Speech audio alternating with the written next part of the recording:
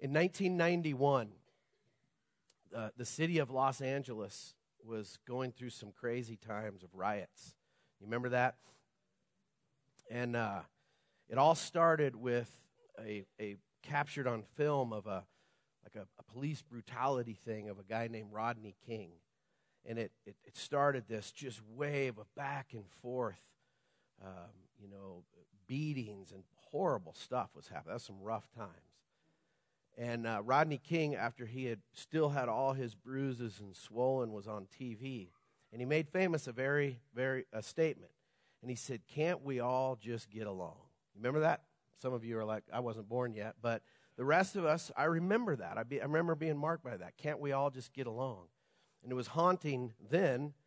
And that still haunts, our country today. Haunts, where we're at. There's still tensions. Can we all just get along? But to make it real practical for us in this room today, that haunts marriages. Can't we just get along? That haunts families, friendships, classmates. Can't we just get along? It haunts churches, sad to say. Can't we just get along? You can have all the money, all the success, all the things that we think we need for happiness, but when relationships are strained and you're not getting along, it's hard to function. You figured that out. It is hard to function when relationships are strained. We need wisdom. We need wisdom for our relationships. Often we act in such a way in trained behavior that needs to be untrained, where we provoke the exact opposite out of somebody of what we want, of what a relationship actually needs. We need wisdom. We need to learn to be peacemakers and not peace takers, right? We're either peacemaking or we're peace taking. So we're in this series called Down to Earth Faith, where we're going just section by section through the letter of James. James wrote this letter to a group of people that needed to understand the practical part of what faith was about, what it meant to really follow Jesus, to not just have it be some theological thing, but something that was lived out in our hearts, and to live by faith. James was the half-brother of Jesus. And so he didn't even believe that Jesus was the Messiah until after the resurrection. But after the resurrection, Jesus had such mercy on him, and he made him one of the leaders in the early church. You can read a little bit more about him in Acts chapter 15. But James is such a practical book. It's a book of wisdom, of how to live out our Christian faith. In the Old Testament, you have Proverbs and you have Psalms. Those are part of the wisdom books. Psalms teaches us how to get along with God. It's our upward relationship with God. Proverbs teaches us how to get along with one another, how to get along in life practically. Well, many people have said about James that it's kind of the Proverbs of the New Testament, because it gives us such practical wisdom. We're going to pick it up in verse 13 of chapter 3, and from where we left off last week. He says, "Who is wise and understanding among you? Let them show it by their good life, by deeds done in the humility that comes from wisdom. But if you harbor bitter envy and selfish ambition in your hearts, do not boast about it or deny the truth. Such wisdom does not come down from heaven, but is earthly, unspiritual, demonic. For where you have envy and selfish ambition, there you find disorder and every evil practice. But the wisdom that comes from heaven is first of all pure, then peace-loving, considerate, submissive, full of mercy and good fruit, impartial and sincere. Peacemakers who sow in peace reap a harvest of righteousness." Every day, you and I are sowing seeds into our relationships, either positive or negative, good or bad. We're sowing seeds of peace, sowing seeds of self-confidence, sowing seeds of security into our relationships, or we're sowing anger, selfishness, insecurity into our relationships. There's no way around it. The Bible over and over talks about the law of sowing and reaping. And so our lives, we're either sowing to good or we're sowing to bad. And the law of sowing and reaping is pretty easy to summarize in the sense that if you take, a garden or a farmer or whatever, if they plant carrots, they're not going to get potatoes. If they plant radishes, they're not going to get cabbage, right? What you sow is what you're going to grow and what you're going to harvest, what you're going to reap. And the law of sowing and reaping is this too. The more I plant, the more I will harvest. The more seeds that I plant, the more I will harvest. And so in our lives and in our relationships, the more good that we're planting, the more good that is being sown, the more good that we're going to reap. The more bad that's being sown in our relationships, the more bad we're going to reap. That's just the law of sowing and reaping. Often in our relationships, we've sown bad things into our relationships. And like farming, sometimes it just takes time. We don't see what's going on underneath the ground and the seed germinating. And then one day, boom, it pops up. And sometimes when we've been sowing negative things into our relationships, we start praying for crop failure. Like, I would just hope this doesn't grow anymore. But it doesn't work like that. So whether you're married, you're a parent, your relationships with your kids to parents, friendships, classmates, whatever it is, the law of sowing and reaping is just true. And so a couple things I want you to write down. First of all, it takes godly wisdom to get along with others. Godly wisdom to get along with others. Wisdom is not IQ. Wisdom in this sense is not your intelligence. It's more of your relational intelligence, not your mental intelligence, but your relational intelligence. This kind of wisdom, godly wisdom, is godliness in character and how it influences relationship. That's the wisdom that we need. We need godliness in character that influences our relationship. Proverbs 4:5 says, "Get wisdom, get understanding." In other words, wisdom is the number one priority of our life. Get wisdom. If you want to know how to get along with people, you want to know how to do life, the number one thing that you and I need is to get wisdom. So where do we get this wisdom? How do we get it? Proverbs 9:10. The fear of the Lord is the beginning of wisdom, and the knowledge of the Holy One is understanding. Keep that scripture up just for a second for me. The fear of the Lord is the beginning of wisdom, and the knowledge of the Holy One is understanding. The fear of the Lord is to stand in awe of who God is. It's to stand in such a way that we realize how vast and awesome He is. But that word fear kind of gives a little weird connotation to it. Does God want us to be afraid of Him? Well, there is a sense that maybe we should be afraid of God and understanding who He is and His holiness and all of that. You bet. But God doesn't want His children as Father to just be afraid. He wants us to understand who He is. In Psalm 130, verse 4, David says, "With you there's forgiveness, therefore you are to be feared." Think about that. With you, God, there's forgiveness. Therefore I fear you. Therefore I stand in amazement. I stand in awe of who you are. So the fear of the Lord is the beginning of wisdom, and the knowledge of the Holy One is understanding. So the more we know about God, the more we respect about God, the more rightly you and I think about God, the wiser we're going to be, and the wiser we're going to be in our relationships. Second part of this is what is wisdom? Let me give you kind of a definition. Wisdom is knowledge with understanding. I'll stay there for a second. You can have a lot of facts in your mind. You have all these facts and information. But until those facts and information move to an understanding of how something really works, then you just have head knowledge. But to move in wisdom is when it moves from our head into our heart and through our actions. So wisdom is knowledge with understanding. But here's the key. I like this definition. Wisdom is seeing and understanding life from God's perspective. It's seeing life from God's perspective. If I don't have God's perspective of life, if somebody doesn't have God's perspective of life, they're left to themselves to figure out what life's about, right? And that's what a lot of people are trying to do. They're trying to figure out, what is life about? What are my relationships for? Why do I get married? Why do we have kids? All the things, questions that we just kind of can go through the motions unless I have God's perspective of what life is about. If I don't have God's perspective of life, we're going to think that life is about us. Life's about me. Life's about, earthly wisdom. We're going to put our hope in the wrong things if we don't have God's perspective. And that's my prayer for all of us in this room, is that your hope would not be in something that can be taken away.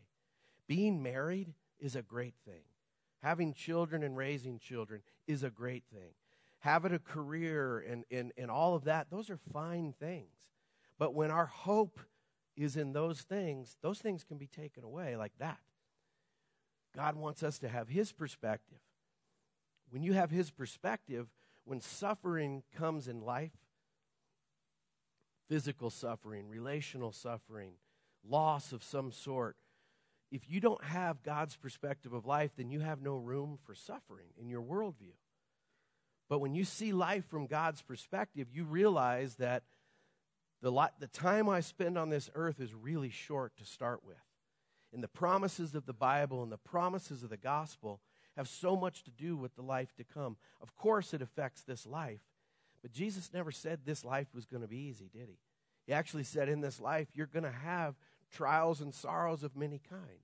But take courage, I've overcome. So often we're caught off guard when we go through difficulty. But we shouldn't be. We should expect it. And then have His perspective of how God is going to work these things for good in our lives. Second thing is, walking in godly wisdom is an ongoing process. It's a process. Wisdom is sought after. Like, we seek it by reading the Bible. We seek it by asking for it and so forth. But it's also learned. You just learn wisdom by life itself. We learn wisdom. It's developed by trial and error. The older you get, the more you realize, man, I should stop doing this and I should start doing that. And it's developed to learn, especially in the area of relationships. In our lives, I think, we talk about, if you want to be wise, hang out with wise people. Phil and Sharon were up here this morning. I would never call them old. They're seasoned, right? And when you're older, you're seasoned. You've been seasoned by life. And they've been through life. They've been walking with Jesus for a long time. I want to hang out with them. I want to know what they did wrong and what they've done right and where God is working in their life today. If you're a young couple in this room and you're figured out that marriage is not easy, then hang out with a couple who's been there, done that, and worked through issues and difficulties. Don't try to do this on your own. It's never going to work. And then thirdly, lack of wisdom causes serious relational problems. That's what James is talking about here. Lack of wisdom causes serious relational problems. And what I'm trying to do right now, before we get into the nuts and bolts of the text that we read, is to lay a foundation to interpret this correctly, to have proper application for all of this. James said, for wherever there is jealousy and selfish ambition, look at your heart right now. Is there jealousy and selfish ambition? You bet there is. Don't deny that. To some degree, there's jealousy and selfish ambition that is causing disorder in your life. And it ultimately, that disorder shows up in relationships. Earthly wisdom says this. This is what James was talking about. Earthly wisdom says, win this argument at all cost. You got to win this argument. You're right. Win this argument. I'd make you raise your hand if you could relate to that, but I don't want you to expose yourself this morning. Earthly wisdom says, get yours. Fight back. Stand up for yourself. That's what earthly wisdom says. But the wisdom from above says no. That doesn't mean be a doormat. It means have boundaries. But it doesn't mean we retaliate. It means we learn how to walk in wisdom. So I would say this morning. If you're going to get the most out of the next 15 minutes that we have together, maybe 20, 15 to 20 minutes, I want to ask you a question. Is there disorder in your relationships this morning? Is there chaos in your home? Is there chaos at work with coworkers? Is there chaos at school and with your friends and your classmate students? If there's disorder, let's tune in. You and I need heavenly wisdom. And Paul said something, the Apostle Paul said something amazing in Romans 12. It's not on your notes. But he said, as far as it depends upon you, live at peace with everyone. As far as it depends upon you, live at peace with everyone. So your responsibility is try to pursue peace in all situations with everybody. So what he's saying is you're responsible for you. You're not responsible for everybody else's behavior. You're responsible for your behavior. If you will take responsibility, as we talked about last week, for the words that come out of your mouth, what we're talking about this morning, if you'll take responsibility for your action, God, and then let God begin to work through you, watch what he'll do. Doesn't mean it's going to be easy. Getting along is hard. How many have figured that out? There's a lot of practice in learning how to get along. Peaceful people have practiced living at peace and being peacemakers. You don't wake up and be a peacemaker. Watch little kids hang out. Find out who's a peacemaker or peace taker. We are born by nature to be peace takers because we got to get ours. Give me that toy. Give me this. Give me that. And it works its way into adult behavior. So I believe James gave us, in that text that we read, James gave us 6 wise commitments to live by. 6 wise commitments to live by. In verse 17 and 18, he says, but the wisdom that comes from heaven is first of all pure, then peace-loving, considerate, submissive, full of mercy and good fruit, impartial and sincere. Peacemakers who sow in peace reap a harvest of righteousness. Here's the first commitment that if you're going to get along and have wise relationships is I will not compromise my integrity. If you're going to have wise relationships, you have to make a commitment today that says I will not compromise my integrity. The word integrity means whole, means true to the original. Jesus walked with the utmost integrity, perfect integrity. Only person to ever do that. But he was a person of wholeness, true to who he was. Because James says that wisdom is pure. Wisdom is pure. Something in the interesting part is the Greek word there for pure is the same word for integrity. Those two words are interchangeable. And so it means authentic. It means uncorrupted. Wisdom is authentic. Wisdom is uncorrupted. And I think it's important for us to understand that relationships are built on trust. If we can't trust each other, what kind of relationship are we going to have? Therefore, a commitment to keep our integrity is a commitment in our relationships and in life that I'm not going to lie. I'm not going to be deceitful in my relationships no matter what. Sometimes we lie and we're deceitful because we don't want to get in trouble. We don't want to face consequences. It's inconvenient, all that can come from that. But wisdom would say don't ever, ever, ever compromise your integrity. Proverbs 10:9, people with integrity walk safely. They walk safely. How much relationship strife comes from a lack of integrity? Somebody broke your trust or you broke somebody's trust. No wonder there's chaos. Now that is not condemnation. That's wisdom to live by. That's all of us. We've broken someone's trust. They've broken our trust. Bring in the gospel. Jesus Christ died for our sins. He died for the things that have broken trust in our lives. Never, ever, ever forget that. But this proverb about people with integrity walk safely, I was thinking, you don't have to worry if you've covered your tracks if you're walking with integrity. You don't have to worry if you've cleared out the history on your internet browser if you're walking in integrity. Oh, no, I didn't, but I did. That goes for all of us. We can walk in a peace, and we walk safely because we're walking in integrity. All of us are going to have to continue to grow in this, but don't compromise your integrity. Second commitment is, I will not antagonize the anger of others. Some of us are good at antagonizing the anger of others. We're either peacemakers, peace takers, or peace fakers. And I thought about this when I thought about a peace faker. Years ago, when I was 20 years old, I worked at a transmission shop, and I was the parts driver / gopher. And one day they told me to go to the back part of the transmission shop and get a tool or whatever. And I walked back there, and if you're a person who loves chow dogs, don't get offended. I'm just telling a story here.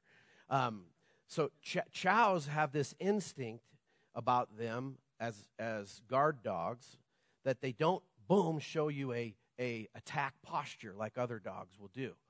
They kind of look at you with a smile like, what are you doing back? Come on in. I'd like to show you around. As soon as you turn your back on a chow, that's when they come after you. And I walked in and I saw this chow and I was like, nice doggy. Kind of walk a little bit closer. And he kind of went, he's talking under his breath. Yeah, come a little closer and turn your back on me. I can't wait till you turn your back. And I grabbed whatever it was. I had no idea, and I turned, and all of a sudden, he was nipping at my heels the whole way till I finally got to the gate and shut it. Still have nightmares about chows, man. Because they're peace fakers, man. They look you in the eye, and they're like, hey, yeah, come on in. And then as soon as you turn your back, that's when they get you. We don't want to be like that. We want to be peacemakers. And because James says that wisdom is peace-loving. Peace-loving does not antagonize or fake peace. It doesn't antagonize the anger of others. Proverbs 23, any fool can start an argument. The honorable thing is to stay out of them. Ouch. Any fool can start an argument. The honorable thing is to stay out of them. Some people are professional arguers. Not lawyers, but I guess they could be. You're kind of arguing your case. George Carlin, he said, one of his jokes, he said, the other night I ate at a really nice family restaurant. Every table had an argument going on. It's a nice family restaurant. You get that? Where's Steve when you need him? Proverbs 14:29, a wise man controls his temper. He knows that anger causes mistakes. How true is that? Three unwise things that antagonize anger out of other folks. Comparing. If you're talking with somebody, you're in a relationship, you're in conflict, and you say, why can't you be like your brother? Why can't you be like your sister? Why can't you be like so-and-so? You just antagonized, anger out of someone's life. That's never going to work. Words of condemning that bring blame and shame when hey, it's your fault. It's your fault. It's your fault. That's going to antagonize anger. You're so dumb. Oops. You're shaming someone for where they're at. And then combative words. When we interrupt one another when we're having conflict or some sort of argument, when you're interrupting or you're trying to intimidate, be louder than the person you're talking to, it's never going to get you what you're trying to get at. Third commitment is this. I will not minimize the feelings of others. Sometimes we say things like, when we're frustrated and somebody shares their feelings, we say, you shouldn't feel like that. We've all said that. You shouldn't feel like that. But the truth about feelings are not right or wrong. It's just what somebody's feeling. It's neutral. And so we have to learn not to minimize the feelings of others, because wisdom is considerate, James said. Wisdom is considerate. It's inconsiderate to minimize somebody's feelings. We got to remember that the goal in conflict resolution, the goal in resolving our conflicts cannot be to be right. If your goal is to be right and to prove you're right in a conflict, I don't care if it's marriage, family, work, friendship, it's not going to get you anywhere if that's your goal. Nor is the goal of conflict resolution agreement. Most of our conflicts in our relationships, we want someone to agree with us because we're so passionate about what we feel. If the goal is agreement, that's never going to work. How about husbands and wives? Husbands and wives always have different values when it comes to money. She spends money on something and you're thinking, what did you spend on that for? Well, it was a value to her. He spends money on something. Did we really need that? Did you really need that? And so there's a tug of war of value that if you try to get to a place of agreement, you're just going to spin your wheels. The goal is understanding. You don't have to agree to understand someone's feelings or understand their point of view. That's considerate, and that's walking in wisdom. Proverbs 15:4. Kind words bring life, cruel words crush your spirit. Do you allow your coworkers, do you allow your spouse, to have a worse day than you or to be more tired than you? Somebody might say, man, I had a rough day. You have no idea about a rough day. Here's what happened to me. Well, that's not considerate. That's not wise. I'm so tired. No, I'm really tired. And let me tell you why. It just never works that way. Fourth commitment is I will not be closed-minded or closed-hearted. If you want to get along, don't be closed-minded and closed-hearted. Don't criticize others' suggestions of you or their point of view. That's being open-minded and open-hearted. What that really means is what James says is wisdom in relationships is submissive. We're submissive. Wise people are open to reason. Wise people are reasonable people with open minds and open hearts. Wise people in relationships realize they don't know everything about everything. Proverbs 12:15. A fool thinks he needs no advice, but a wise man listens to others. I had thought about this. Can people make suggestions to us about life? Can someone at work make a suggestion to you when you think or know that you know more about whatever it is than they do? Isn't that the worst? I can be so prideful in this area. If I think I know something, and then somebody who maybe doesn't know as much makes a suggestion, it's easy for all of us to just go, okay, who do you think you are? Like, we pull out our pedigree or whatever on that. I remember years ago, my very first mission trip we went to El Salvador. And it was my first mission trip, first trip I ever led, 1996. And it was a tough trip. Like, the city turned off the water, and so we didn't have running water for 2 weeks. And it was hot and miserable. Everybody got sick, and it was crazy. Don't let that deter you from going on a mission trip. But we flew to Houston. We drove a school bus from Denver to Houston and then flew from Houston to El Salvador and back and then got picked up by the school bus and taken back to Denver. So by the time we got back to Houston on that last leg home, I was done. I was over it and spent. And I kind of sat in the front of the bus and checked out. And this little 15-year-old girl came up to the front of the bus.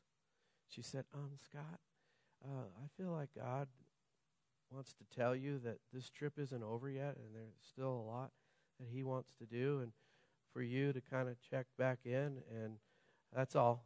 And, I sound like Wayne's World, that's all. Eh? But and I was like, I had a choice there. Was I going to say, okay, 15-year-old girl? And I was convicted, and I tuned back in, and God did some other amazing things on that trip. So be submissive. It takes wisdom to receive correction without taking it personal. Fifth commitment. I will be quick to forgive and not emphasize others' mistakes. I'll be quick to forgive and not emphasize others' mistakes. If you want to walk in wisdom and have wise relationships, be quick to forgive and don't emphasize others' mistakes. We don't need each other's judgment. We need each other's encouragement, right? Especially when we blow it. We often have higher expectations of others than we do ourselves. You ever caught that? Like, everyone loves to receive mercy when we've done something. But when something's been done to us, it's hard to give mercy. And God wants us to remember that wisdom is full of mercy. Wisdom is full of mercy. Be good at overlooking the faults and irritations of others. Proverbs 17:9. Love forgets mistakes. Nagging about them tears apart the best of friends, parts the best of friends. Learn to let stuff go. 1 Corinthians 13 says that love keeps no record of wrongs. Don't keep score, in other words. I printed off a little score sheet for basketball. Like if you were at a basketball game, and what a score sheet does is you write down the player's name and how many fouls, how many points, what they do. And at the end, you have a reminder of what happened in that game. That's what a score sheet is. You and I tend to have these in our hearts towards people. Oh, you said that about me. Oh, you didn't do the dishes when I asked you to do them. You fill in the blank, right? Love keeps no record of wrongs. It doesn't keep score. Thank God he does not keep score about you and I. So what we need to do is take our little score sheets, crumple them up, like God did for us on the cross. Don't keep score. Last commitment is this. I'll be honest about my own personal faults and weaknesses. You'll be honest. If you want to have wise relationships, if you want to get along, don't try to pretend like everything's great when it's not. Don't try to be somebody that you're not. Because he says wisdom is impartial and sincere. The word for sincere means without hypocrisy. But back in the Bible times when they would do theater, the actors were called hypocrites. Because they would come out and they would wear one mask for one scene, go back, come back and wear another mask on another scene. And so literally, hypocrisy, to be without hypocrisy is to be without masks, to not wear masks. We wear masks, so to speak, to cover up. I don't want you to see the real me. If you see the real me, you might not like me, or you'll see my failures, or we wear masks to try to make people see us in a different light. Let's be honest. If you're a dad today and you're struggling, say, I'm struggling with this whole dad thing. I need help. If you have a habit, I'm struggling with this habit. I need help. Be sincere. Own up to your own personal faults and weaknesses. Let's be honest. That's hard for us to do. It goes against our nature. It goes against our pride. Proverbs 28:13 says, people who conceal their sins will not prosper. But if they confess and turn from them, they'll receive mercy. We need honesty and transparency to help us get along. If somebody in your life you're struggling with takes this to heart, a spouse, a kid, a parent, whatever it is, and says, listen, I've blown it. Let me be honest, I'm not doing a good job at this, or I'm struggling here. Please don't shut them out. Give them an opportunity. Show forgiveness. Because if somebody were to show you that they're honestly sincere, like God says he would never turn away a repentant heart in Psalm 51. Nor should you and I ever turn away someone who's in repentance. That doesn't mean you don't have boundaries and all that goes with that. I get that. But in 95% of the things that are going to require this, it should be easy for you to help somebody in the middle of that. So today, if you've never given your life to Christ, today's the day. Hand the keys of your life over to the Lord Jesus. You're a sinner, but he's a better Savior. And he came to live a perfect life and to die on the cross and to be raised from the dead so that we could be right with God. So you, by faith, come to him. Let him change your life. Give your relationships to him. If today's God's been, convicting you, conviction is always a good thing. It means we're actually Our hearts aren't hard towards God. We can sense him, but act on the conviction. Let him lead.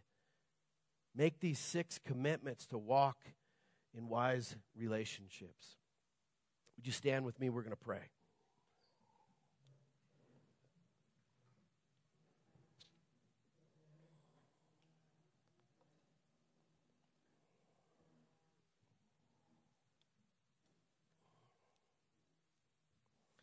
If today you're willing to make those commitments in your life, I just want you to just put your hands out in front of you as a posture of humility before the Lord. I want to pray, and then we'll go from here this morning. Father, see our hands, they're empty.